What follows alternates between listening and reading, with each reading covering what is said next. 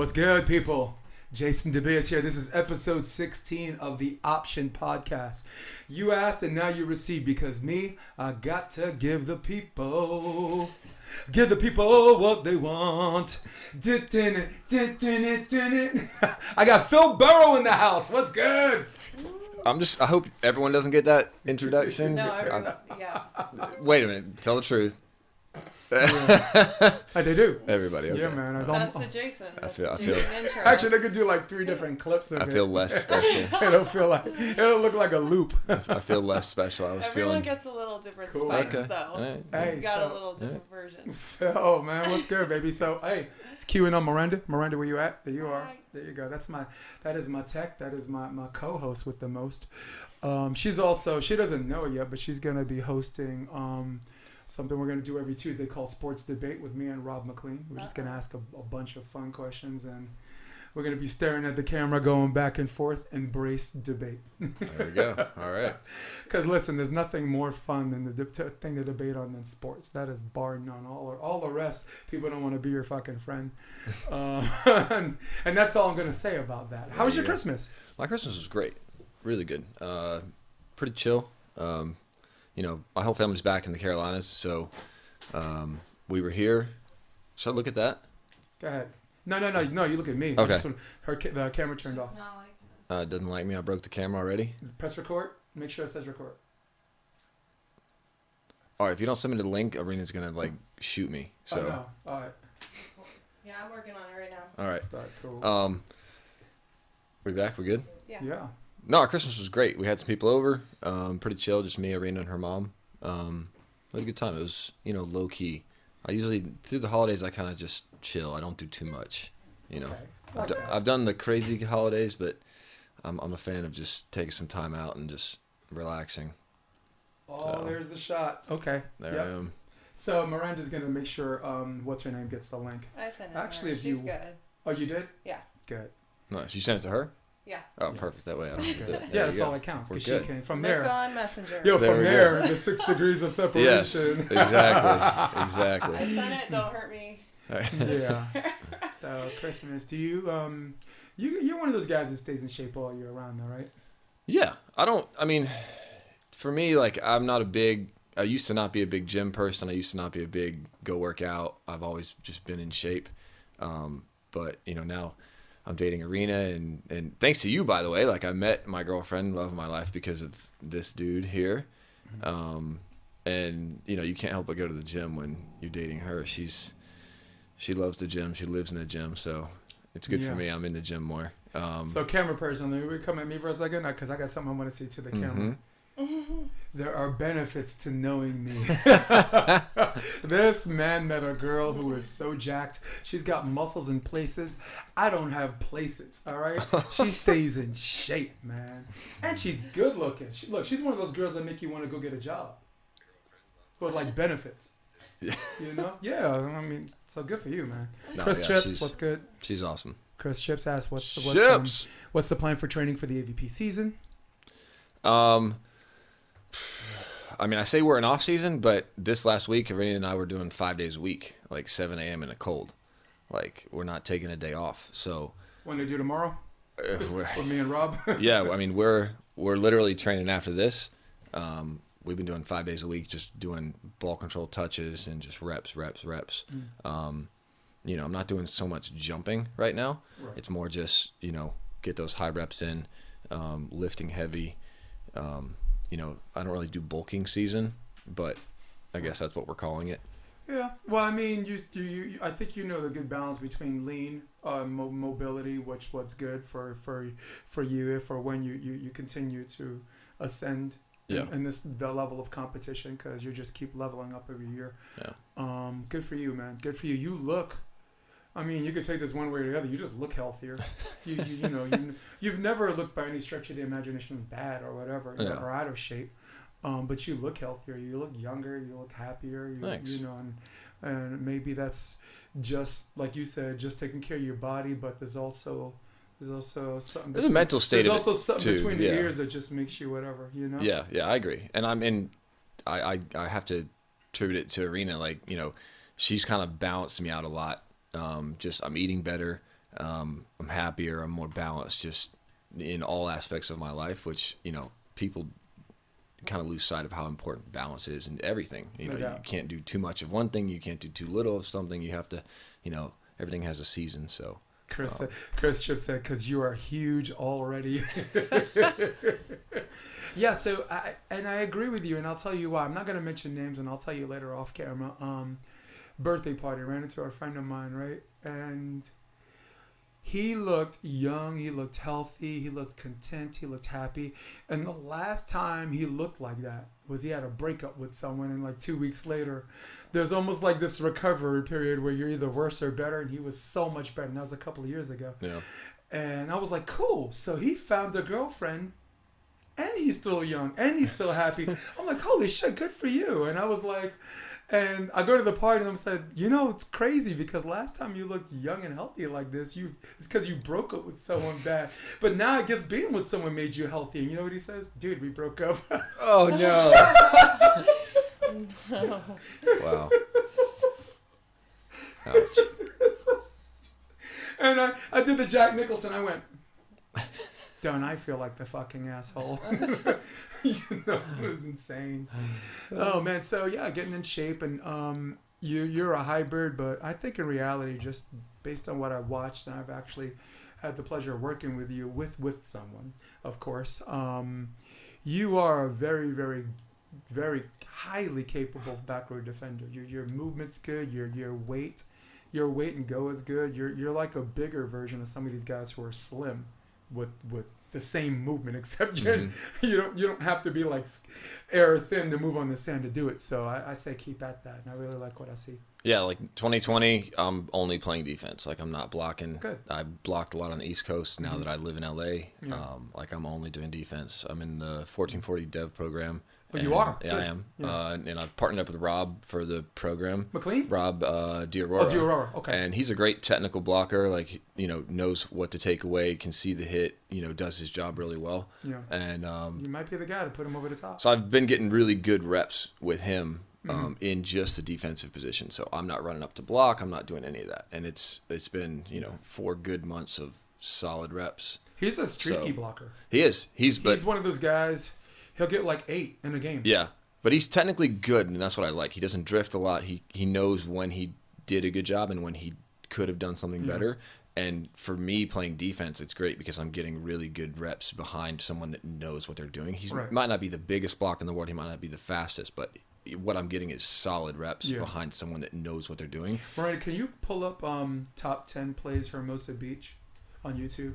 And when you can mute the sound. For this year? Yeah, when you can mute the sound, because for some reason the sound's at 125%. We're at 100. So for the people watching the podcast later, I'm not trying to blow your mind. Yeah, and it's good to have someone to get constant reps with, and this for that, you know, that you know is a permanent front row blocker that's actually comfortable with it. He's not like I want to switch or anything stupid. And he's just a fun guy to play with. He is. Like we have a blast. Like win, lose, or draw, you know, we have a good time. He's also if he's the guy you choose to play with this season, or at least part of the season, maybe the chemistry of the two might be the ingredient to put him over the top. If you looked at his career the last 2 years, he's played with Rob McLean and he's knocked on the front door twice. Yeah, you know. No, he knocked me out. Yeah, with Rob, they played out of their mind. Yeah, actually, that was one of the first games I've seen you play, and I didn't think that was a game you played bad either. No, I was okay with how we played it. They just both Robs made a few more plays than we did, and you know, they came out on top. It should be that one. The 2018? Yeah, it's 2018. Basically, if you scroll, you'll see I was like, Rob Diarora didn't just get 1 block. He didn't just get 2 blocks. He didn't just get 3 blocks. He didn't just get 4 blocks. He didn't just get 5 blocks. He didn't just get 6 blocks. I'm losing my mind. So it's like 8 blocks. Is that him blocking me? Awesome. Is that what we're about to watch or what? Maybe. Do you remember how far down it was? No, just let it roll. Let it roll. We'll keep talking. Oh, wait. And when it comes up. I think we're almost there. 2 hat to hold. Oh, it was before. It was before. That was the end of that one? Yeah, it was before. So, yeah, so I've seen him get close. Like, we're going to 2018. It's Boag and Jacobs and Manhattan Beach finals. Hermosa Beach, I think he made either next to last round or last round again. To my man, Rob Diarora. Huh? All right, cool. Nice. All right, she come up. You just muted it. Good job. I just paused it. Oh. You just X'd out of it.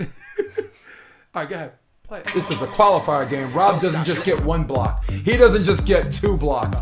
He doesn't just get 3 blocks. He doesn't just get 4 blocks. He doesn't just get 5 blocks. He doesn't just get 6 blocks. He doesn't just get 7 blocks. But That's Rob against me. Diorora gets 8 blocks and keeps the other Rob, his partner, Rob McLean. And he is hot-blooded.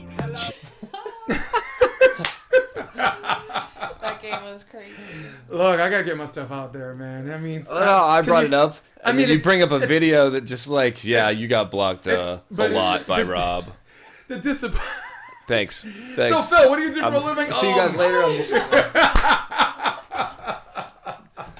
Oh, if you can't beat him, join him. I don't know. Just whatever. kidding. No, yeah. I think the only crime is only 667 people saw that. I gotta get some of these videos. I think not people watch them house you. Yeah. But yeah. So he's that's a testament to his streakiness Yeah. and as you can see the fun edge that he brings, where it allows you to have serious fun. Yeah, exactly. Like we both, one thing that we keep saying when we play together is like, you do your job and I'll do my job. Mm-hmm. Don't try to do what I'm supposed to do and I won't try to do what you're supposed to do. If you focus on what you're doing and you give 110% at what your role is, let me have trust in what I'm doing back here and let me do my job. And then you get 2 guys on the court that are high level doing their jobs. Yep. That's a recipe for success. It is, and I like it. And I like what I see. And I'm glad you're working with I believe it's Pompilo. Yeah. In Arturo. Pompilio and Arturo. Yeah. Yeah. Pompilo's with us at Endless Summer. Nice. Our our juniors club. Yep. It's him, me, Rob McLean, Jaron, who's the best coach that nobody talks about. Yeah. He's amazing. I mean, I didn't really get to know him until I had him and Jeff Alzina. I had him on a show called One on One or whatever, and what we talked about off camera was almost criminal because we didn't record while we were talking about it. We went about 38 minutes, but we went an hour and 20. We just got engaged into this conversation and just kept going. Wow. And I'm like, oh God, why didn't I? Part of the strategy, Arena. If you can't beat them, join them. She just said what I said. So here's a fan question. Are you in fact the one person who has played on all 7 continents? I have played volleyball in all 7 continents. That is correct. Nice. As far as I know, and I'm welcome, anyone that's listening can challenge this. If you have played on all 7 continents, I would love to hear about it. But as far as I have researched, no one has done it except for myself and my partner, Jeff Gilbert. Jeff Gilbert. Can you Google search his name? We'll do an image search. I think the first picture that pops up, and you'll see it on his on your camera shot behind you, part of the picture. But Miranda's gonna get a full shot so everybody can see this and appreciate it. So, talk to me about the cold. It was cold. Yeah, it was really cold. More than the cold, getting to Antarctica is tough. Like I get seasick, and we had to fly down to Ushuaia, which is the southernmost city in Argentina. They call it the end of the earth. There's actually another city in Chile that is about to become the southernmost city. They've just got enough people that live there now to be populated and to be deemed a city. Yeah. So that will now become the southernmost city, but until then it's Ushuaia. And you go there and you get on a boat, and it's 3 days across Drake's Passage. And Drake's Passage is some of the roughest seas in the world. Yeah. And so from the moment I stepped onto the boat, actually 2 hours before we got on the boat, I was on Dramamine. I was on Dramamine from the moment I was on the boat to the moment I got off. Christ. And I remember one time we're sleeping, and I had a bed by the window, and you're laying down, and there's a blind right behind my head, and as you're sleeping, it's going like. Oh jeez, the blind is just. It's rough seas. So the cold is bad, but I mean, you're outfitted. They provide you with a jacket so you don't die, and they make you, they don't let you get on the boat unless you're prepared. Constantly stay hydrated too, because I know my understanding is that you dehydrate just as fast, if not faster, and colder. Yeah. Cold than you do. Yeah. They actually gave us like water pouches that we would clip onto our shoulder bags so that we could always have like a lot of water with us at all times. Holy. Yeah. But it was cold. It was cold. It was so cold that my camera was freezing to where I would take a picture and you could see the mirror. The mirror goes up and down to expose the sensor. You could see the bottom of the mirror in the frame in some of the pictures. I had to keep my camera inside my jacket and warm it up and then take it out and take pictures. It was that cold. Wow. Yeah. Jeez, you blow your nose, boogers freeze. you go to pee on the end of the ocean. It's like, oh, don't climb back up my dick hole. Yeah. It was cold. Shoot, man. It was cold. Yeah, I can imagine because listen, I'm from New York, and for a while I lived in the Upper West Side in the winter. Like that blast that comes off the Hudson makes you feel like you're in Alaska, and that's all ocean and Dramamine. I can imagine, because to me, I usually don't get that sick from anything. To me, I get nauseous because I think my ship's gonna crash into an iceberg, and I wonder if Dramamine, like Tom Cruise said. Remember, I don't know if you saw the movie A Few Good Men. Yeah. Oh yeah. When the guy says, take some Dramamine, and he's like, what? He says, because plane ride gets you sick, or boats might get you. Plane ride might get you sick. He's like, I'm scared of plane crashing into a large mountain. That's what makes me nauseous. I don't think Dramamine's gonna help with that. And he's like, try some oregano. I heard that worked pretty well because that was the. You remember the beginning of the show? He was defending someone that smoked a dime bag of oregano. Yeah, the very first scene, he's in batting practice, and one guy's like, he's like, we got to come to a plea deal. And he's like, my client smoked an oregano. He's like, your client thought it was marijuana. He's like, my client's a moron. That's not against the law. We're still going to charge him. It's like, with what? Possession of a condiment? Yeah. So it's one of those things. So what's the last good movie you saw? Ooh. That's a tough one. So, Arena, it's time. Let's get his ass out there. Andrew Bryson Templer, what's up? We saw Frozen 2.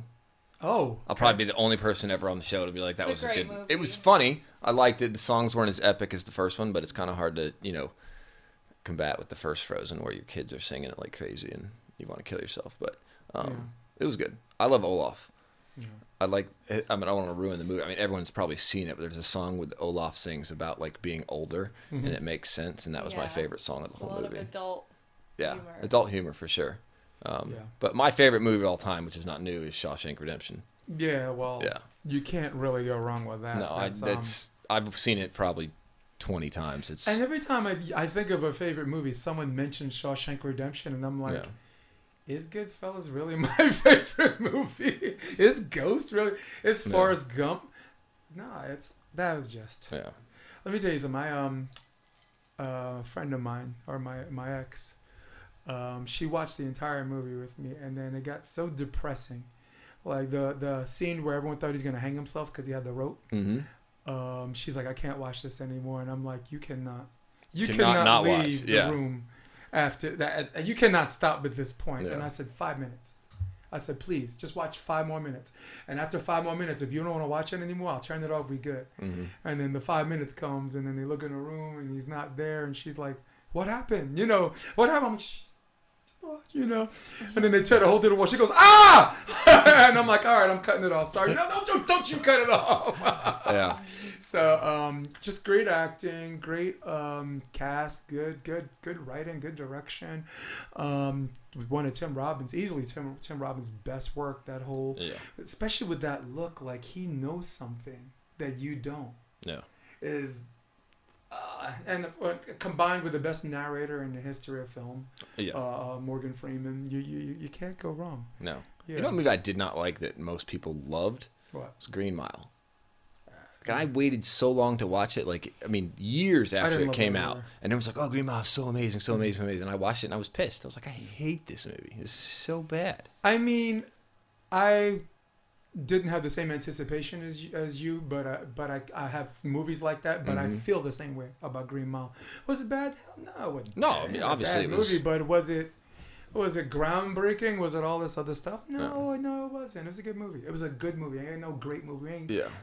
I felt the same way about Casino. A lot of my friends like Casino, and just all the gangsters getting together, and I didn't like that movie very much. I didn't, James Woods, who was like my favorite dirtbag actor. did his part, you know, but I didn't love that, and especially love that. So my most recent movie I saw, Mr. Rogers, Beautiful Day. Oh, how was that? Very, very good. Yeah. It's everything you thought it was, and I liked it because this man appealed to every demographic. Like everybody's like, oh, people from the ghetto don't understand Mr. Rogers. Yes, they do. Yeah. I'm born and raised on Flatbush Avenue, and I'm telling you, we watched Mr. Rogers' Neighborhood. And even after Eddie Murphy did Mr. Robinson's Neighborhood, that was so funny. That was so funny. Yeah, I watched the documentary they did on Mr. Robbins, and that was really good. Yeah. Yeah, he's Yeah, you're in a New York subway station and all the kids are singing "Beautiful Day" for your neighborhood. That means you get around. Yeah, it means you're a citizen of the world. And he was just like a genuine person. Like it was nice. It was refreshing to see a documentary done on someone that really just cared about people, that didn't turn into like a hashtag Me Too or like a scandal or like, you know, his reputation is not tarnished. You know, he was just a good person that truly just cared. Yeah. And I think the world needs more people like that are doing it for the right reasons instead of a different agenda. I also think the world needs to re-examine himself if you look at someone like that and you see the way he carries his life and the way he lives, the way he talks to people. And anyone who thinks that it's like, man, there's something in his closet, maybe we need to examine ourselves. If we look at someone like that, it didn't do a damn thing wrong to somebody and be like, oh, wait for it. You know? I mean, I guess it's because we as human beings, some people like to see heroes fall, or maybe it's just news for someone that you think someone's good to do something bad, and it's I've always had a bad psychological pet peeve, and this is your podcast. You should be talking more to me, but bear with me. I always get pissed when it's not my podcast, because my podcast I wouldn't have put a video on of me getting blocked 7 times in a row. Hey, you know what? Let's run that again. Where's the Phil Diggs of the year or like the Phil side outs? No, let's bring on Phil and Phil can get roofed 7 times. He's trying to hype your partner up. Actually, you know what? I think he's trying to say let's run that again. No, but here's the thing. Like my problem is you got someone who's been a good person, not a great person. They're just trying to be a good person, and they make one mistake. And everybody shits on them, and they could do 19 things right and 1 thing wrong, and all think people will remember. Yeah. It's because it's in our fucked up brain to only remember the 1 thing. And then you got someone who's been like an absolute d-hole his entire life. He does 1 thing right. Yeah. And he's celebrated, and it makes me think to myself, what the fuck is wrong with us? What is wrong with us as human beings? So that's one of my psychological pet peeves, and the other one is people judging people for something they did 2 decades ago. I'm just like, everyone has a past. Yeah. Everybody. I don't care who you are. I just think anyone that looks at you, something you did 10 years ago, and say to themselves, this is who you are now, is being disingenuous and never mind unfair. That's already whatever, but just close-minded. You know what I'm saying? Think about what you were 10 years ago, what I was 10 years ago. Jesus Christ, I don't want to be that person. No, you know, different person for sure. Yeah, so I mean, I think people like Liam Neeson, actors. Since we're shifting to the entertainment thing, we're talking about movies. I also saw Dark Waters, but Liam Neeson, I think his wife or whatever, or someone in his family got murdered and by an African American, and he admitted that he just wanted to go out there and find the first African American and shoot him. And this is in 1979. Jeez. And he's been vilified for that. That's 40 years ago. Yeah, that's a pretty powerful statement, though. Yeah. I mean, hell yeah, 40 years ago. But also, like, I couldn't imagine putting myself in his situation. Yeah. Like, you know, I haven't been in that spot, so I can't say how I would react. You know, we were just over the holidays, Thanksgiving.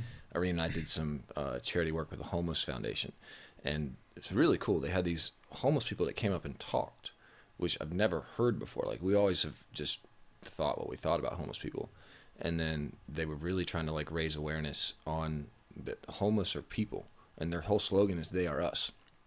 And they had this guy get up and talk, and he was a lawyer, and they moved to LA. He had $750,000 in the bank. They owned a house, you know, everything that, you know, someone that's successful in today's society would think. And then his wife got sick and she ended up passing away. And the daughter dropped out of college to help take care of the mom. The son had some issues, and the family just became traumatized because of the loss. to the point that the son doesn't talk to the dad. The dad lost all of his money trying to, get the wife better. And the daughter, had a massive traumatic experience and became homeless.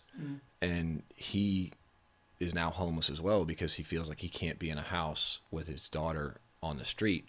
And the trauma that they experienced, one thing he said that stuck with me was that you don't think rationally when you're traumatized. And he's a lawyer. Yeah. He's obviously critically can think very well and, can make good decisions. He let his bar expire, like his certificate as a lawyer expire.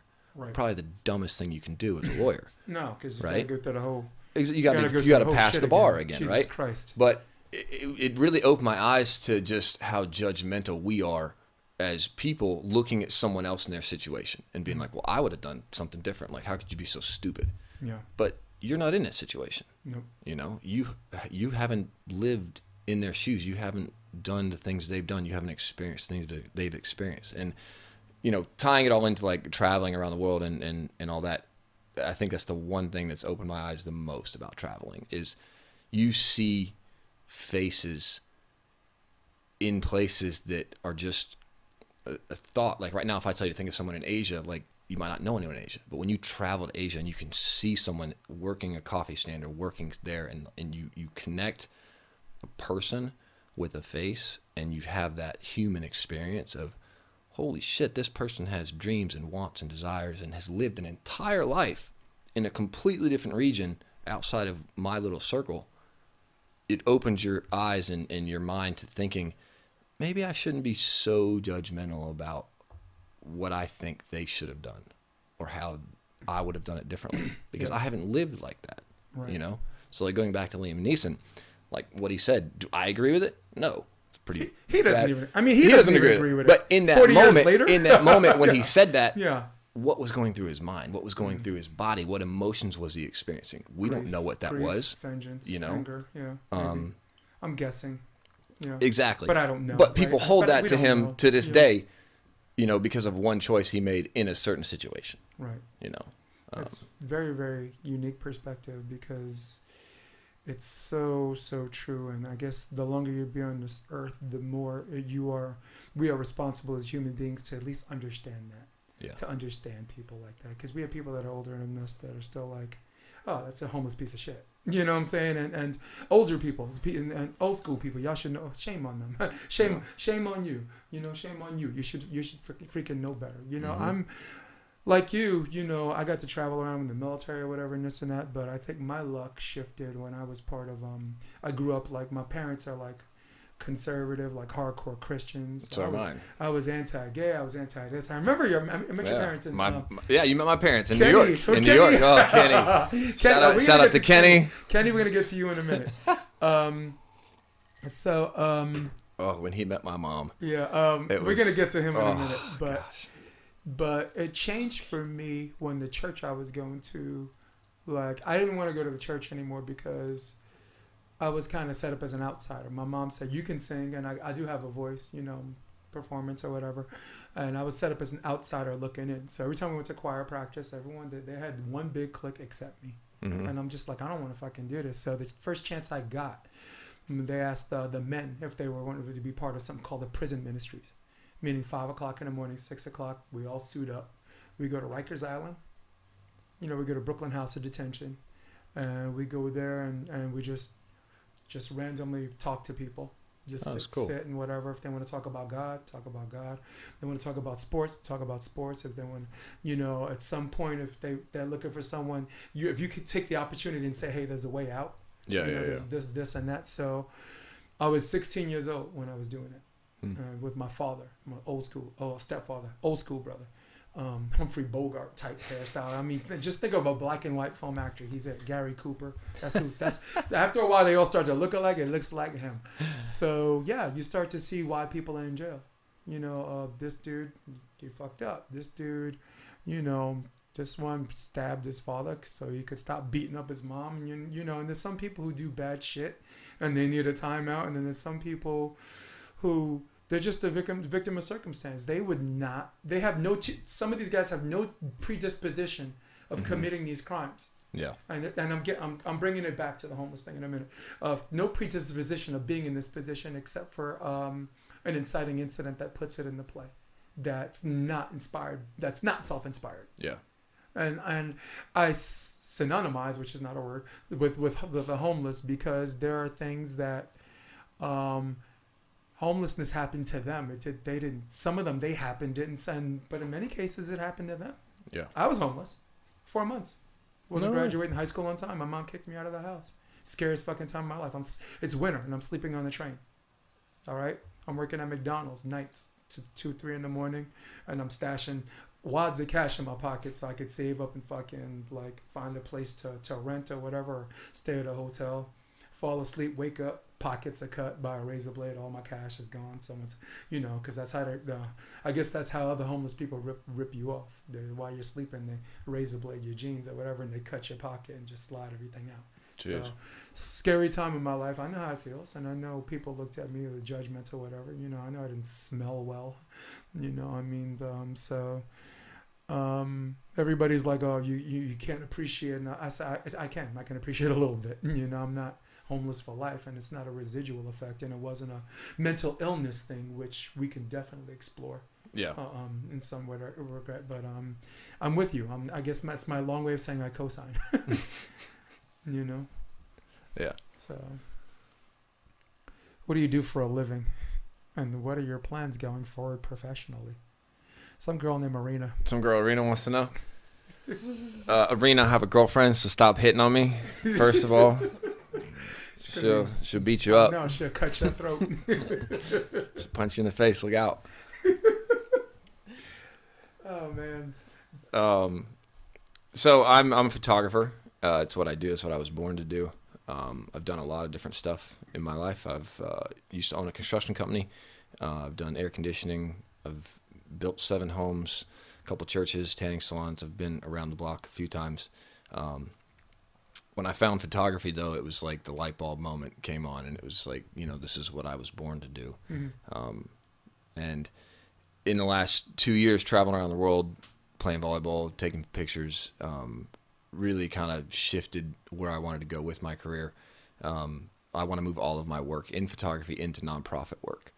So the more I've researched that, the more it's been difficult because there's a lot of corrupt nonprofits out there. Yeah. And how? It's just, companies get the idea they can be nonprofit, give a little bit of money away, and then get a lot of tax breaks. Mm-hmm. So, what I want to do is find a company that actually is doing something good, that I can take my skill as a photographer, cinematographer, and benefit the company that raises money, that raises awareness, that, solves a problem. Right. More or less. But, I guess. Awesome job, dude. Well, it's not a job yet because I'm jobless, so. You'd be surprised what's a career that you don't make a lot of money, all right? Yeah. Like, we could look no further than volleyball. Like, some of the people, their earnings on these small tournaments and big tournaments, it's like, oh, dude, why do you call yourself a professional? Are you a professional? And it's not. And I'm like, listen, first of all, professional means you get paid to you get opportunities to make money to do what you do. Just because their job sucks doesn't mean they're not a professional. Just because the salary sucks does not disqualify from someone from being a professional. So, but volleyball as well. Like, I mean, what do you think about the sport of volleyball in a way of like, volleyball for me is a way of life. Like when I found volleyball, like I played basketball my whole life. And I played semi-professional in the Carolinas, tried out for a pro team in North Carolina. And when I felt like I was playing basketball, like that was like a job in a sense. Like it was, I would go to the gym, I would work out, I would go to practice, and then I had my other life outside of that. I didn't really hang out with basketball players. I didn't have too many basketball friends. No. It was just, I played ball with them. But volleyball is like totally different. When I found volleyball in Miami, it was a community, a family, like a sense of you belonged there. People knew your name. They wanted to play with you. They were excited to see you. How was your week? What are you doing? What'd you do for Christmas? Holidays? Are you busy? It was just, there was more involvement in this sport than any other sport I've ever played. Yeah.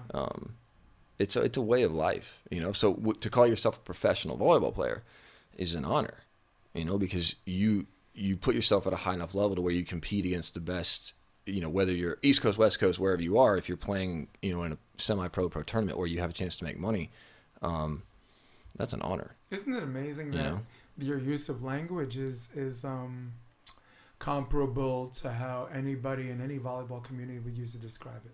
Yeah, I really feel that way. It's a way of life. It is. It's a way of life. I have a promotional video for Endless Summer called Volleyball's Life. Mm-hmm. And mind you, these are the teenagers who are literally still growing figure two or whatever. We're talking about a demographic of working people who are from the file clerk to the physician, from the bike messenger to the attorney. Volleyball's life. Yeah, look at John Stossel in New York. Yeah. That man's really mostly responsible for two courts being there. He is responsible for two courts. When I played in New York, when I first started playing, there was one court. There was one. Yeah. One court. And it was drama. But it was him, and he got together with three other people. I mean, he's the one that led the charge of the fundraising and this and that. And, no, I put money up for that second court. You did? Yeah, we put our, as much as we could afford in that raising. We raised like close to $110,000. Yeah. That's crazy. Yeah. Took the one, built two. Yeah. And it's, talk about utopia, volleyball community. I guess Mark Fisher told me a lot about Florida. Mm-hmm. A lot of the people that travel back. Fabian, Ryan used to go down there a lot. It's very, very similar way of life. And out here, it's the same thing, except there. I'd say California's a little bit more wound tight. Yeah. I think the people who are the most loose are the ones that do it casually, or the ones who are already like top five. Like everybody else in between is still trying to find their way. Well, we were talking about the other day with a friend of mine that what makes East Coast different than West Coast as far as the volleyball community is concerned. And what we came up with is that anywhere in the East Coast, you have a shortage of nets and you have a shortage of places to play. So shortage of months to play. Months as well. I mean, outside of Miami, we play year round. Oh, but Miami, sorry. In LA, you have no shortage of volleyball nets. Like you look up any beach in West Coast, there's nets galore, like hundreds as far as you can see. No lines, no antennas, but there's nets. On the East Coast, you don't have that. You have certain pockets of places that have nets, and then it brings people together, which forces like a family dynamic, because you can't get pissed at the person you're playing against because you're going to see them next week, and if you want to keep everyone happy and cordial in a family setting, you got to get along. So you're forced to deal with issues that here, if you get pissed off at someone, well, dude, give them the finger and go 2 courts over and bring your own lines. You don't have to deal with it. Agreed. You know what I mean? So there's not a sense of community here because there's no one place that makes everyone come together. No, and this does. I mean, you think about, and I can only speak to my own community. I could speak for many, but marriages, business partners, roommates, college recruiting, all of it. Like I lived in a house in Brooklyn. We had 5 people sharing 14 rooms, and 4 of the 5 people were volleyball people, and whom I've met in Central Park. Patrick Dietz, he's a color commentator for the CUNY finals or whatever. I recruited him he was my number 1 recruit to build City Tech. He was NCAA Offensive Player of the Year or NECWA. So pretty cool, man, right? Balmesa, who I played a volleyball with. They won nationals twice in 2004, 2005. I met them because Ulysses, the program director, was my college rival. But I don't talk to that guy unless he comes to Central Park. Yeah. Central Park Sundays before John Stossel was hard top Dominican. Yeah. Just insane. Once every 2 Sundays, just 4s. And just like guys from Santo Domingo. This dude's in here from Italy for the summer. What was that guy that was like that massive outside hitter?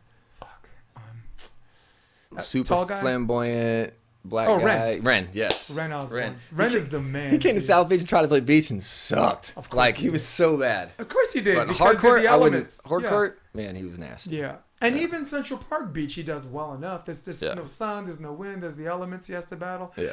Getting to know new partners and this and that. Ren, let me tell you something. Ren, when he gets on the beach, he makes sure he enlists someone that's got their shit together. Where like the hard top, He didn't. Yo, he could have some short low queen. Yeah. Just bumps it or carry the ball, double hit the hell out, or just throw it up in front of him. The dude is nasty. Yeah. Man was my rival for 2 decades, and later just finished as friends. And New York Urban has like this purse money for finishing first. And I remember one time, all of my people were away. This guy's nationals. This person had high school championships, and I enlisted 4 people, and that only made 5. We had to play the semis and finals, 5 against 6. No out, just a team full of outside hitters, and I'm a setter. So I got Ren, this guy named Zacharias, Zach, Eater, who's in the Army right now, my boy Eater, who was my number 1 recruit for City Tech as well. And we won 5 against 6 because of the ball control. Because if you have 2 outsides and a setter, that means you take care of first hit. That means you could side out. You could figure out how to side out all the time until you figure out people. And that was Ren. And that was how I was glad that's how I finished with him. We started. Yeah. Like, you want to come on. Anyone knows you want to stab him with a steak knife. Yeah. All right. But finish nice. That's cool. Ren was a competitor for sure. So Jeremy Carlin asked, what's the favorite photo you've taken? Favorite photo you've seen? Favorite photo I've seen or favorite photo I've taken? That's 2 questions. 2 questions.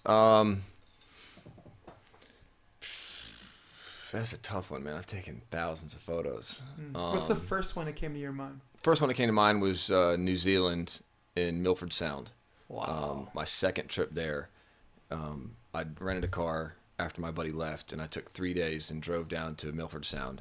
And if you're familiar with New Zealand, they have the North and South Island. And, I mean, it's one of the most beautiful places in the world outside of Antarctica. And it's so large and there's so much to see that you can't, unless you have a month there, you have to be strategic on where you go because the time frame it takes to get somewhere. So you fly into Queenstown, and if you go north in the South Island, like you've got, massive. My brain just went out the window.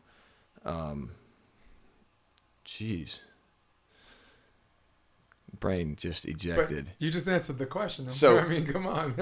Okay, so literally the second time I went to New Zealand, I went south in the South Island because you can't go to both. If you go north, you're not going to make it south because to get to Milford Sound, it's a 4-hour drive one way to get to Milford Sound. Right. And I'd always heard, that Milford Sound, the drive there was beautiful.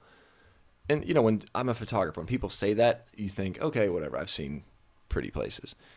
I almost wrecked the car several times. Jeez. Like, you literally driving through, and you're at the base of what you think is the bottom of these mountains. And you drive through, and there's waterfalls to your right, waterfalls to the left, waterfalls everywhere. And then the climate starts to change. Milford Sound has its own unique weather pattern and ecosystem and jungle-type atmosphere, right? So you're driving through, and then you reach this tunnel. And there's a massive waterfall to your right. And you're just sitting there looking at it being like, oh, my gosh. And you go down the tunnel, and you literally hit the tunnel, and it's like super straight down for a mile. You go down, and then you get out of the tunnel, and now you're at the top of a whole other mountain base with waterfalls, literally thousands of waterfalls, and you're driving through the valley of this to get to the bottom of Milford Sound. And I got there, no cell phone, doesn't work at all. Like, not even paid $10 for a minute cell phone. Like, it does not work. No, just... There's one hotel. Verizon can go kick rocks. Yes. Yeah. There's one hotel that has like satellite Wi-Fi for a stupid amount of money. And you're just forced to... They got you by the balls. Yeah, you're just forced to not be in touch with anyone. And it was one of those magical times in my life. I was going through some times where I needed to make some decisions about what direction I was going to go, what I was going to do. And when you actually get a minute to be alone and not have your phone on, not think about email, not think about work, not think about relationship, not think about money, just you're in nature. Yeah. It was just one of the most magical times in my life because I'm sitting there at the base of Milford Sound and I saw this beautiful mountain range. And I'm sitting there with my camera, freezing my butt off, taking pictures. And I was so happy. Like there's nowhere else I would rather been in that moment, It's liberating. Yeah. It's liberating. Yeah. That's just something that, as far as like best things in life being free or what's worth its weight in gold, those are things where you're like, that's as close to God as you're gonna get. Yeah. That's cool, man. So how's that answer your question, Mr. Jeremy Carlin? What's up, Justin Phipps? What's up, Garrett Westberg? Bill Phipps. Kalinsky, Kelly Campbell. Oh, I wonder who she could be. Yeah. Kelly. Yeah, that's another girl stalking me too. I'm gonna tell her stop before. Look out. Yeah. Look out. Yeah, my girl a drop kicker. Yeah. Yeah, picture what a drop kick looks like. You round in a corner and like one of those wrestling ones, they just run and that's it. Drop kick. Whoosh. Yeah. I'm gonna do a wardrobe change. It's got hot in here. Yeah. Yeah. So Well, I'm gonna step off camera. We'll keep the camera on me and Miranda for the moment. I got my There's something about, for the people listening, there's something about this room. It's cold as hell until you gosh. start the podcast, and then we turn the lights and that and all the electronic equipment. It's full sauna. This is But my- you this is also my need to podcast showcase shirt. This shirt. This is my podcast shirt. Oh my gosh. I bought this in Thailand. It's one of my favorite shirts. I love the Minions. What are the more interesting people you've met traveling all 7 continents? Let's start with just someone who. Let's start with the easy one. I'll be lazy, like a celebrity. Oh man. A lot of them. Yeah. So I've met celebrities, I guess, but like I'm bad about like celebrities and names and people and whatever, you know. I met Steve Nash. Okay. So I guess he's a celebrity. I mean, I've met a lot of celebrities, but you know, I've met a lot of sports figures, LeBron, Dwayne Wayne, you know. Yeah. They're just people. They are. You know, at the end of the day, I think that's the one thing that I've just met so many people that they're just people. Like I've met a lot of famous photographers and worked with a lot of them. And My favorite was the late Richard Avedon. yeah, He was. I worked in a cardiology practice for 17 years, and he was our patient. really.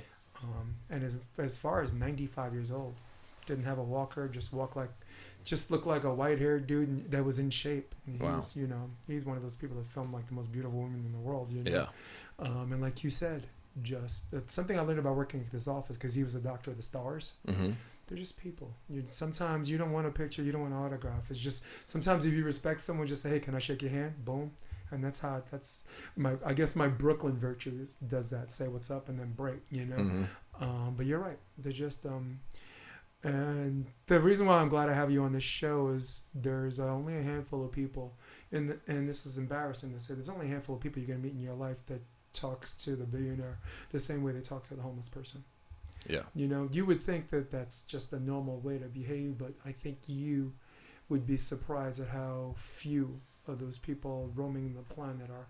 And I'm not talking for someone who just grew up in a bubble and stayed there. You know, I'm just as traveled as anybody. You and me, there's levels to this. You're more, but just military service alone, just the 3 years. You know, I've traveled more in 3 years than most people travel their entire lives. Yeah. You know, and Kelly won't allow me to stay in one zip code anyway. We were in, we were in Peru, we were in Lima, we were in Tuscany, Italy. You know, we get around. Yeah. We get around. So that's why. Where's the favorite place you've been? Oh my God. New York. I guess I because feel like you had to say that. I guess Like, because I miss it deeply because of those handful of people I was talking about are all seem to be consolidated into a few zip codes on the East Coast. You know, no, okay, let's be real. Sardinia, Italy. Okay. Not favorite, just first one that came to my mind. Yeah. I'll be a prisoner of the moment. I was in a military operation with the U.S. Army, a joint operation with the Italian Army. It's kind of hush-hush. I could talk about now a little bit, but when the mission was over, we finished way early. We had 8 days to do nothing. So Sardinia, just these white sand beaches, you know, and that's where the military base was, but there was a big civilian population on the other end, and we got to spend our last 8 days on the beach. This is a long time ago. This is pre-Olympics, 1992, which was in Barcelona. Barcelona's an interesting place I've been because I was there for the Olympics. I was there to watch the USA play Japan first match, which is a great match to remember because Brian Abbey got hurt wiping the floor, hurt his knee, just fell down. And then Bob Samuelson, this guy with no eyebrows, you know, no hair or whatever, came in for him and got a yellow card game 4 and then got a second yellow card on match point, which should have given Japan the victory. Yeah. But the referees thought the yellow cards were different sets. The USA came back and won. And then the day later, the committee voted 18-0 and gave the victory back to Japan. Oh. So the next match, guess what? The entire team shaves their head. Oh, that's cool. And I'm like, wow, cool. You know, I'm looking on camera. Oh, shit, Jeff Stark got a haircut. Oh, wow, So cool. Bob Stavertly got a haircut. And then they show the team the whole shot. team, Or the action shot. The whole damn team's bald, you know? So it was... That's cool. So Sardinia, Italy, Barcelona, Spain. Still the most polarizing place for me is the Upper West Side, New York. It's just near the park. It's this 1 or 2 zip codes, 1023, 1024. If you're looking for a good movie theater, it's right there. Bucket recliner seats. You're looking for a good steakhouse, just to stuff yourself. Carmine's is right there. Just get fat off of average Italian food. You're looking for a place that's really good for a price. It's right there, Rockefeller Center. You're looking for just a breath of fresh air. Just take a walk somewhere in the park. Central Park's right there. Yeah. Looking for a park by the water. Hudson Park's right there. So I lived in this on 87 in West End. Good karaoke place, Scottish pub around the corner. Good burger joint, 5 napkin. It was just this place where I didn't have to leave my zip code unless it was for a damn good reason. Nice. So Jeremy Carlin said you answered the first one, but where was a photo that inspired you to pick up the camera himself? Sorry, I'll just read it the way it is. No worries. Was there a photo that inspired him to pick up the camera himself? So my inspiration why I got into photography is Annie Leibovitz. And I was actually fortunate enough to work with her. I have a picture with her. She signed a book for me. I worked with her for American Vogue. And I've taken her master class. Like, she's just amazing. I think, the work she did with Rolling Stone in the beginning of her career, and just to be there and understand that, as a photographer, your role is to just capture life. And you can take the same photo 20 different ways. There's the super technical side to photography, but especially now with everyone's got an iPhone and the phones and the cameras do so much for you. You don't really have Pixel improvement. You don't really have to know the technical side of a lot of it to be able to take a good photo. It's just about seeing it, and how you see it is different than how other people see it. And some people are good at it, some people aren't. But for me, just the photos that she took and how she was able to be in situations and have other people be comfortable with her there. Because every time you get your photo taken, we do this stupid photo face. Like, even I do it. When someone takes my picture, I'm like, hey, here's my photo face. Where's my cameraman? Yeah, take my picture, And, she inspired me to, to be a photographer in a way that people can trust you and relax, And it takes a lot of trust to have your photo taken by someone, especially the way she was taking photographs, Mm-hmm. And so, yeah, I'd say Annie Leibovitz. It's not like a certain photo, but just her whole style and her whole career has been an inspiration. Thank God for college for me. I took a class called Contemporary Images of Women. Yeah. And the entire class, you're talking 4 months of just Anne Leibovitz inspired stuff. Yeah. I feel like I know the woman. I mean, I think out of all the celebrities I met, God, how did I miss that one? She didn't come to Dr. Rosenfeld for an appointment. Yeah. Well, all of those ones are dead already. Lauren Bacall, I met. Walter Matthau, whatever. Anthony Quinn. So, but yeah, and Leibovitz. Oof. Yeah. That's a good one, dude. That is a good one. Arena, who's talking? You said someone said that you were a model, or are a model. Yes, I model. I have modeled. I started when that's actually how I got into volleyball, actually. I started modeling in the Carolinas. Okay. I won, you've been driving, you hear on the radio, hey, we're looking for models, come by the hotel and Sure. whatever. So I went to one of those, and I walk in and they're like, it's $700. You can pay us and be in this competition. I was like, see you later. You just told this 9-year-old girl she'd be amazing at it. Like, why would you not tell everyone that walks in you'd be good at it? You're getting $700. So I left, and then 2 weeks later they called me and said, we'll pay the $500 of it if you pay $200, come and compete. So I was like, all right, you're putting some skin in the game. I don't think you're doing that for everyone. I'll show up. I ended up winning the whole thing. It was called Modeling in the Carolinas, and that took me to New York, and I competed in IMTA, which is actually where Ashton Kutcher got discovered. Yeah. Yep. And I won, oh God, I can't believe I'm going to say this online because people are going to look it up, Mr. Barbizon of the Year.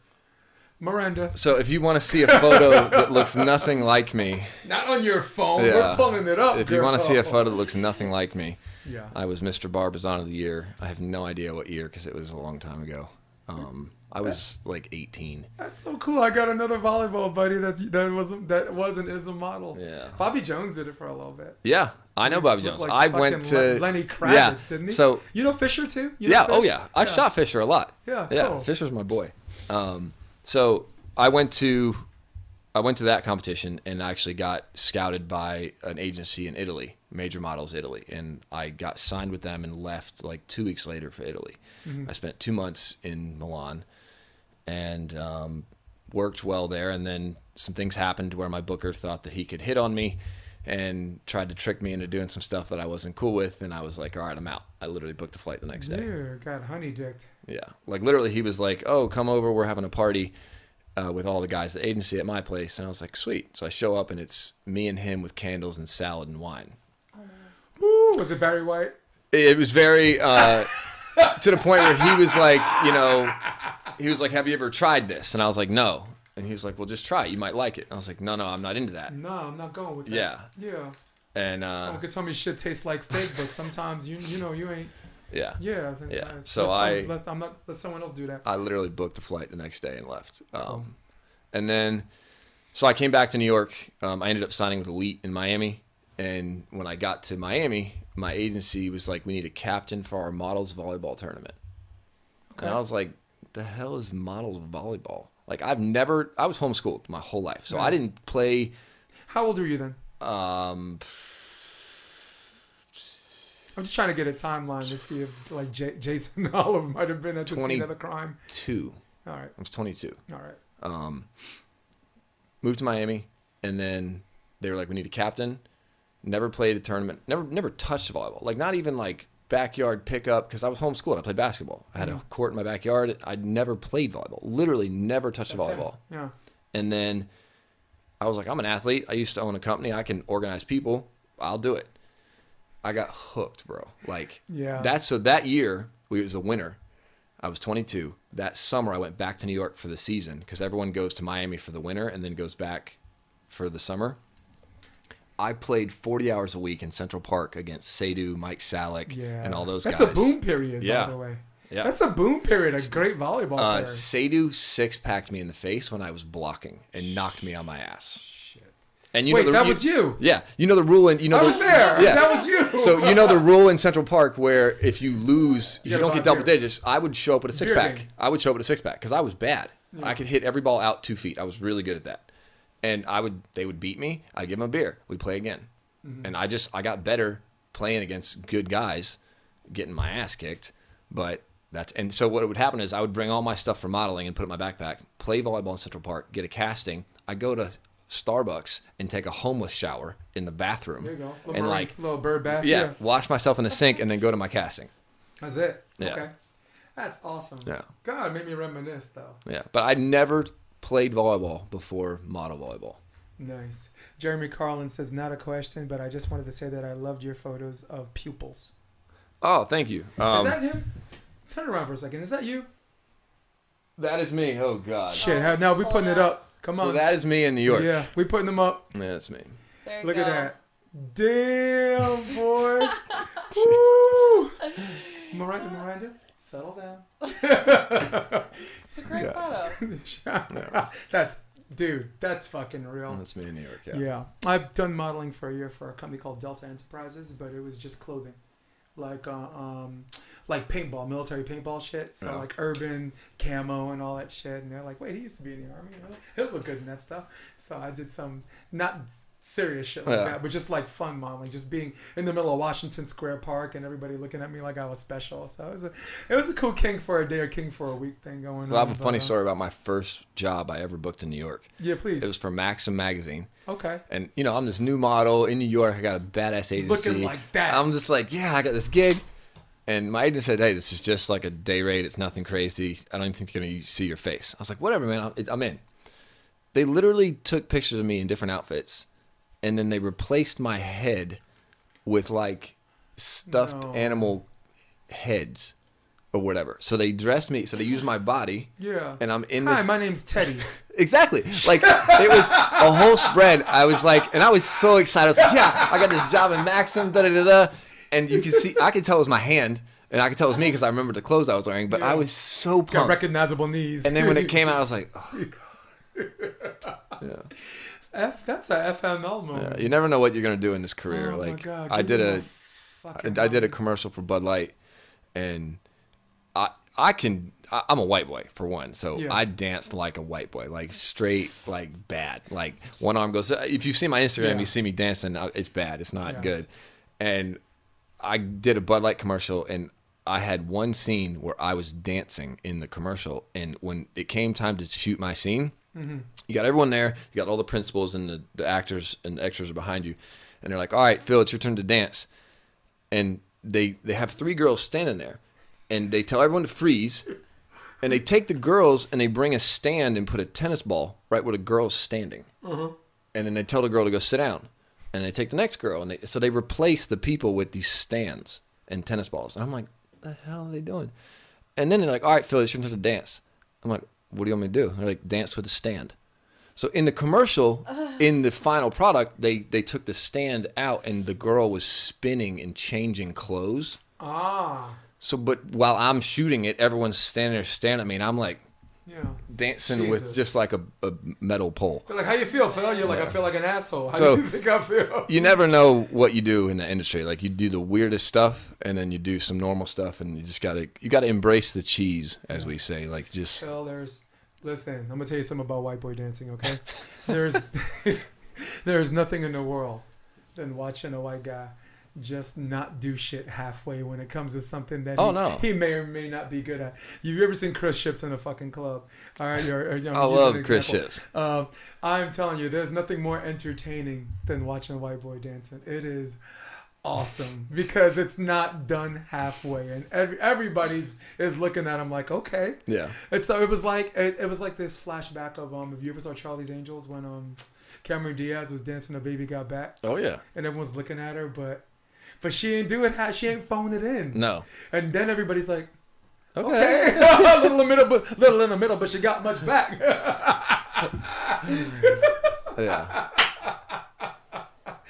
That's cool, man. So, wow, just a really, really cool array of people that you've encountered in your life, doing some photos, doing some modeling. You know, of course, again, right place, right time when it comes to Central Park volleyball. We don't, I mean, you and I can come, most of the time I'm telling the story first someone. We could tell, this is an episode or next episode, if you ever come back, an episode we could tell together, you know? Oh, yeah.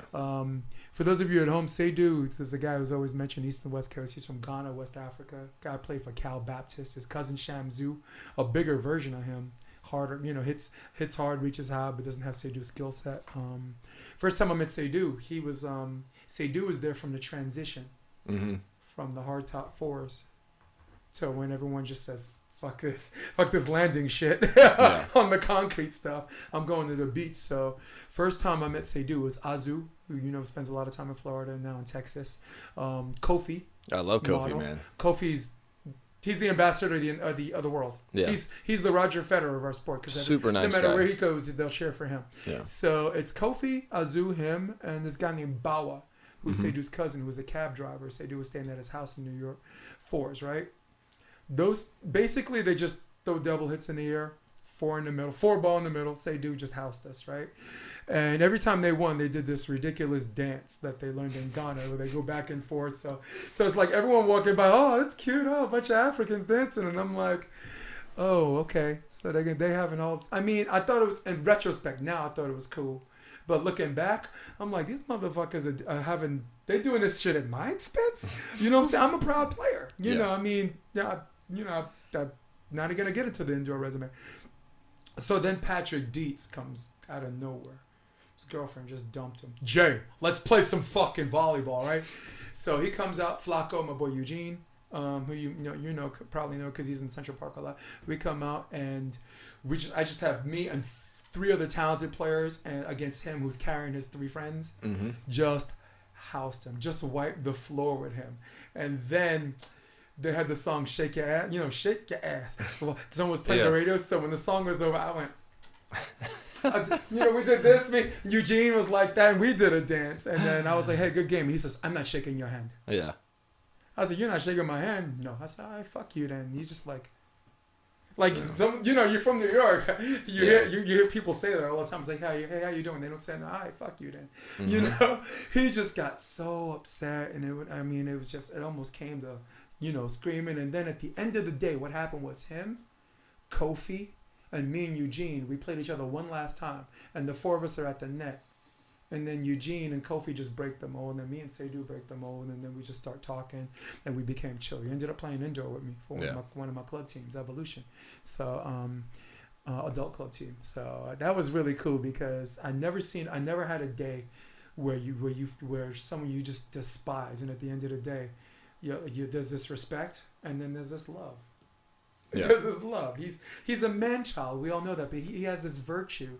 And the reason why I brought it up, because we were talking about virtue, like good human beings that talk to the homeless person and the billionaire the same way. Seydou's that person. Yeah. Seydou's that person. So I thought I don't even know why I'm on a podcast and nobody know or care about the guy. But since we're talking about people, who have that virtue, had to plug him. Yeah. Had to plug him. All right, so shit, we were supposed to do a sports section on this. Whoops. Actually, I wanted to just have a little fun. And this is supposed to be a sports question for Tuesday. Man, Rob doesn't know it yet, but we're doing a sports show. Rob, if you're out there listening, you're the last one to know, but you're fucking doing it with me. No, because the podcast is supposed to have 4 parts, but since sports is such a thing, we can indulge in a whole hour on. We'll do it as its own section. For sure. Get like first take style or like undisputed style. Yeah. Dished out debate questions. Yeah. You come in as a revolving guest if you want. Fucking, I'll moderate. But here's the question: are divas worth the trouble?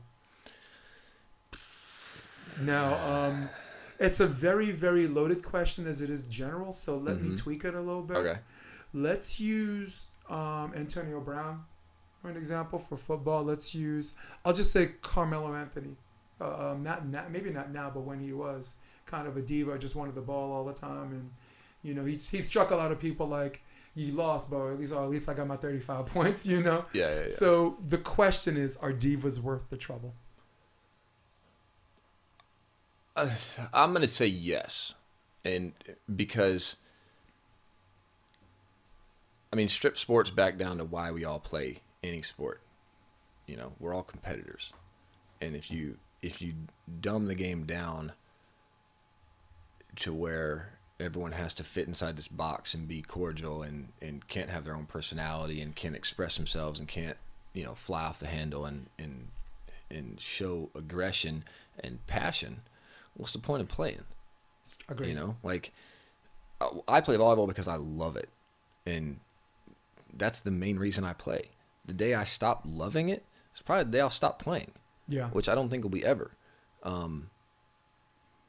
Same way with any professional athlete, go back to the kid they were in the schoolyard, there's an old saying that you play for that kid, all the money you make and all the fame and all the whatever. Why do you really play the sport? If you start taking the divas that are in the game that cause a scene or make a ruckus, it could be a political stunt where they're just, want to get the followers up or want to get in the media or, they say there's no such thing as bad PR, so they're talking about them. Right. But we need that. As bad as some of it is and it gets out of hand, the sport needs that edge. Yeah. If you dumb it down, it just gets boring. Yeah. The level of it needs to be controlled in some sense, and when it goes outside of, ridiculous. Yeah. Well, we thinking three different athletes right now. Yeah. Yeah. Like for me, I was thinking football and basketball, or maybe like someone from the big 3 sport. But when you started talking about that, Conor McGregor, UFC star, is the first one that came up. Yeah. And he's good for the sport in the sense that rising tides lift all ships. Mm-hmm. You know what I'm saying? Like he got an interest where people see, they like his flamboyantness and they like his confidence and they're interested in seeing him fight.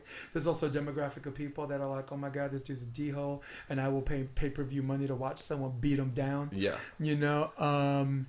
And for the entertainment aspect, divas are definitely worth it. But talking about Conor, there's a flip side to that. Like, if people want to see him get his behind beat, and if he knows that him doing that does that, right? Yeah. And if he does get beat up, don't play the fucking victim. Yeah. The worst part I hate about divas is the whole victim thing. You know what I'm saying? Yeah. Like George Masvidal said, he's a UFC fighter. It's okay if you want to, talk about people's religion, people's family, and all that stuff. That's okay. But every now and then you run into a bad motherfucker that doesn't play that. Yeah. Like Khabib. Khabib absolutely mauled him. And then after the match, just more residue, which I'm not going to get into. Look at Antonio Brown. Antonio Brown, he's by far the most talented wide receiver I've seen since Randy Moss. Randy Moss, Jerry Rice, he's in that big three. Like, no matter what he does, if he's accused of shooting a kid, as long as he's not guilty, he's playing for me. He turned out to pay tickets for people to pay money to see him. Yes. To win a championship, yes. For someone that can hurt a team at the same time, that's another yes. Yeah. Think about Pittsburgh. Like, this dude is sitting there, Facebook Living Tomlin talking about staying off of social media. He's having a team meeting about the importance of staying off of social media and not giving people ammunition. And he's Facebook Living. He's Facebook Living him talking about, he goes to Oakland, wants to play with his helmet, this and that. And he really has to wait 6 hours. Keep his mouth shut for 6 hours to get the guaranteed money. And then he could have been gone, and he couldn't keep his mouth shut for 6 hours and kissed like tens of millions of dollars goodbye. Goes to the Patriots, says sorry, they don't accept his apology, and next tweet is "fuck you." You're not Ash. So it's one of those things where I'm like, oh my goodness. I guess the answer is yes and no. They're you like them when they're making you money, and when they don't, you don't. Yeah. Jorge Martinez. Steven Rochitz. All right, cool, man. Yeah, I just thought that was an interesting question. Like Carmelo Anthony, I'm a lifetime Knicks fan. Okay. And anybody that tells you, Amari Stoudemire at that time, before they got Carmelo, Amari Stoudemire was putting up 30 a game, 29 a game. And he had this workman-like, this blue-collar mentality, and New Yorkers love that. Someone that rebounds, someone that plays defense. Yeah. Because we used to get free pizza if you held teams under 85 points. This is when Mason, Ewing, and those guys played. And he felt like that Knicks of old. And then, boom, all of a sudden, this trade got rid of Felton when he was young. Gallinari in his prime, just to get this guy who's a pure scorer. And any New Yorker that told you they were glad to have Carmelo because they thought he was going to bring us a ring is lying through their little devil ass. Nobody in their heart of hearts, if you put them in a chair and waterboarded their ass to make them tell the truth, honestly thought bringing in Carmelo was going to bring us a ring. No, he was a scorer. He was a native New Yorker. He's from Brooklyn. Yeah. The Brooklyn Queens area, and it was one of those things where I'm like, okay, all right. Maybe the Nets. Maybe the Nets. I mean, the Knicks now we're not even gonna talk about because we're I promised you an hour and we can go. Are you good? Yeah, we can go. We can go all day on James Dolan and like Stephen A. Smith said. He said there was a steakhouse or a White Castle he liked to go to next to Madison Square Garden. Mm-hmm. And he said, I don't go anymore because I think the Knicks might contaminate the meat. He was just one of those guys that was just.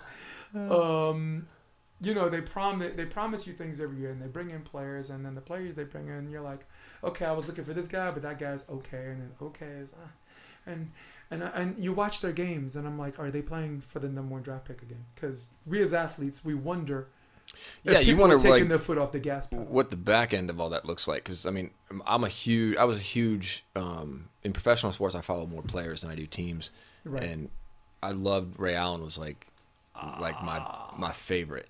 And then that dude's a rough rider though. He's a dog. Yeah, but a true talent. I mean, just you can't ignore the talent. And then when the Celtics put all them together and everyone took like a backseat role and just said, look, this is what I'm going to do. This is my job. And then everyone had their jobs and Rondo and I mean, just everybody came together and played. Doc Rivers. Yeah. I mean, Doc Rivers is a great coach, but he put all those pieces together and made everything work.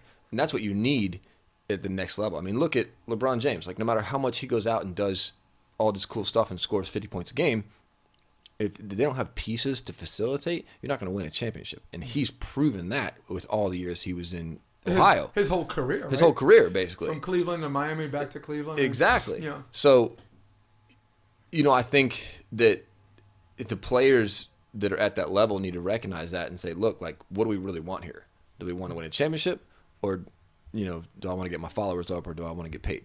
I agree. Because at the end of the day, what matters? I think how many rings you got? But the thing I liked about LeBron James is he showed you that people forcing you to make that choice was a false dichotomy.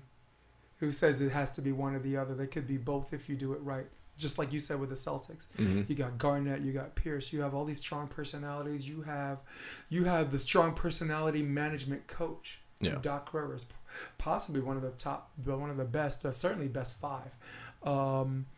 And the thing I liked about LeBron is no matter what team he's with, that dude plays like he doesn't have a contract. Yeah, that dude plays like he's playing for a contract. I love LeBron, and I'm a Jordan guy over LeBron, whatever. But I love LeBron for 2 reasons. One, he plays like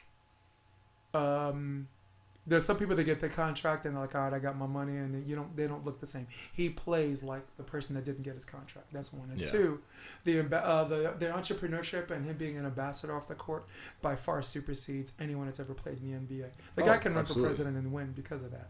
Yeah. Married his high school sweetheart, did everything right. You know what I'm saying? Got a pile of money when he was a teenager. I guess got with the right people. The man did everything right. And I mean, I've been one of his biggest haters, but only haters of people that just made the leap that he's better than Jordan too early. For me, maybe he's closer now. Or maybe when his career is over. Because it's we could get into a huge debate about Jordan versus LeBron, because I'm a huge Jordan fan, and I think that you just go back and watch the tape when Jordan plays. It's a different league. Yeah, I'm with you. I mean, nowadays you touch a guy to foul. Yep. Back then, you got pictures of guys raping Jordan, hanging on his arm, and no, that's no foul. That's just a good ball. The flagrant foul was introduced because of teams like Detroit and New York that played against him. Yeah. The flagrant foul, for people watching basketball, you fans out there, the flagrant foul was only introduced after 1990, 91. Yeah. And that's because you had to hit a guy. You had to swing and hit a guy to get a flagrant foul. Yeah. Now you push too hard and you're getting a flagrant. It's just. And then they decide if you stay in the game or get. It's just a different game. Yeah. It's a completely different game. And I think that if Jordan was playing in today's game, Jordan's one of the smartest players ever played the game. Agreed. Like he would be outperforming, LeBron. Yeah. Maybe not physically, but it's his whole career, though, right? Yeah. He's found ways, even when he got older, he found ways to reinvent his game, reinvented his jump shot, something he didn't have in the beginning of his career, and still produced like-minded stats for every year that seemed consistent from the board. 6 rings. I don't pay attention to the 6 rings as much as I pay attention to the 6 Finals MVPs. Yeah. Because you could just go by rings. Robert Horry has 7, but no, Robert Horry is not the reason why they won all 7. Jordan, the best player in the history of the NBA or even the ABA, definitely hands down. And the reason why I was such a hater and I had to mature myself was because LeBron didn't do anything to earn my wrath. Just that, the don't hate the player. Yeah. The game inspired me to combat him and examine him and be more critical. And that's totally reversed, because now I just understand not hating the player, and hating the game. Well, speaking of the game, man, I hope whoever you choose, man, I hope you take that next level to the draw, and then you'll be pissed off about losing 2 and out, and then you'll evolve and you get better, and you'll be pissed off not making it to the second day, and then you get pissed off the second day, you're not making it to the final 8. Just stay patient, because it's not, as you know, it's not a revolution, it's an evolution. Yeah. You're a better version of yourself. As I said in the beginning of this podcast, you look younger, you look healthier, you look happier, you're training the right way. You definitely have people surrounding you, particularly your significant other, that makes it a way of life where I suspect you're not thinking about it. You're just doing it. You're being it. You know? Yeah. At some point once a week, I'm thinking about playing in Huntington. Like I'm gonna talk to Kevin and Greg Faulkner said he's down. You know, so I already have good blockers. Yeah. Just about. I saw the doctor yesterday. Doctor says everything's fine. My knee, you know, I have a little arthritis there, but that's okay. Yeah. So at some point, man, I want to get on a set schedule. Maybe join you guys in one of those groups. You know, for that, because coaching's like being married. You get to sleep together, but you can't get none. You know, it's just So I'm around. Yeah, I'm. Wow, wrap that one up. Yeah, so I'm around volleyball. You need one of those. Yeah. Right? So I'm around volleyball all the time. Miranda knows. Miranda's like, yeah. Yeah, because she had a concussion for a while, and she found herself watching a lot. And right, that kind of sucked for a little while, didn't it? Yeah, just you get sucked into a place that you don't want to be mentally, but I mean, it came out the other end better than when I went in. No doubt. There you go. No doubt. And hey, we all came out on the other end of this pretty well. So far, at some point, I knew this was going to be more than an hour. At some point, I'm aiming for 2. This is our longest one so far. So we're on episode 17. There we go. Ladies and gentlemen, I got Phil Burrow. My first podcast. Yeah, man, this is awesome. Hey, more to come, man. I need because if I'm gonna do a sports debate show, I need revolving guests. Yeah. And those are the ones I can moderate. You know, and I have a split screen on my video switcher and this and that. Look at all the people that came in, all of our contemporaries. Look at that, Jaron. I knew Jaron would come. Josh Gemrog. A lot of people from SOB, South of the Border Vacations, who financed like a lot of these celebrity clinics. That's how I met John Mayer. No way. Yeah, I met John. Play Against the Pros. I was a killer indoor player. We both have this wicked wrist away. We're both lefties. I got embarrassed, of course, but there was a play where he bounced the ball in front of me, and the next play I bounced one in front of him. The way it like bounces off the sand a certain way, and then from then on, he's like, okay. I played John Mayer in my first ever pro tournament in Jose Cuervo. No, who did he play with? He played with Billy Allen. No, Keenan. Yeah, Keenan, and I aced both of them with a sky ball. Nice. Yeah, and after the match, he was like, "Everyone from Florida's got a sky ball." Sun Devil. Yeah. They whooped us. I mean, just embarrassed us. But good for Keenan. He's head coach of Arizona State now. Yep. Sun Devil. Bill Kalinsky was with us. Hey, what's up, Bill? Nice. Garrett Kelly. Yeah, and Andrew Dentler. All of our contemporaries. Steve Roshitz, who you want to talk about someone appreciating his conditioning and his evolution and what he's become. Steven Roshitz. Yeah. Very, very good. Troy Field. What's up? All right, hey, so sorry, man. That was the longest goodbye I've ever had. So, good. Guys, again, this episode is going to be available on Spotify and iTunes, and later on YouTube. Just the live set, the video set, the audio is a lot of fun. Make sure you subscribe. Tell your mother, tell your father, send a telegram. So we're going to get it out there as much as I can because Google's not helping me worth anything. So for Miranda Gagne, my super tech, and for my man, Phil Burrow, I'm Jason DeBeas, and for all of you, I say, we're out. Love all of yous.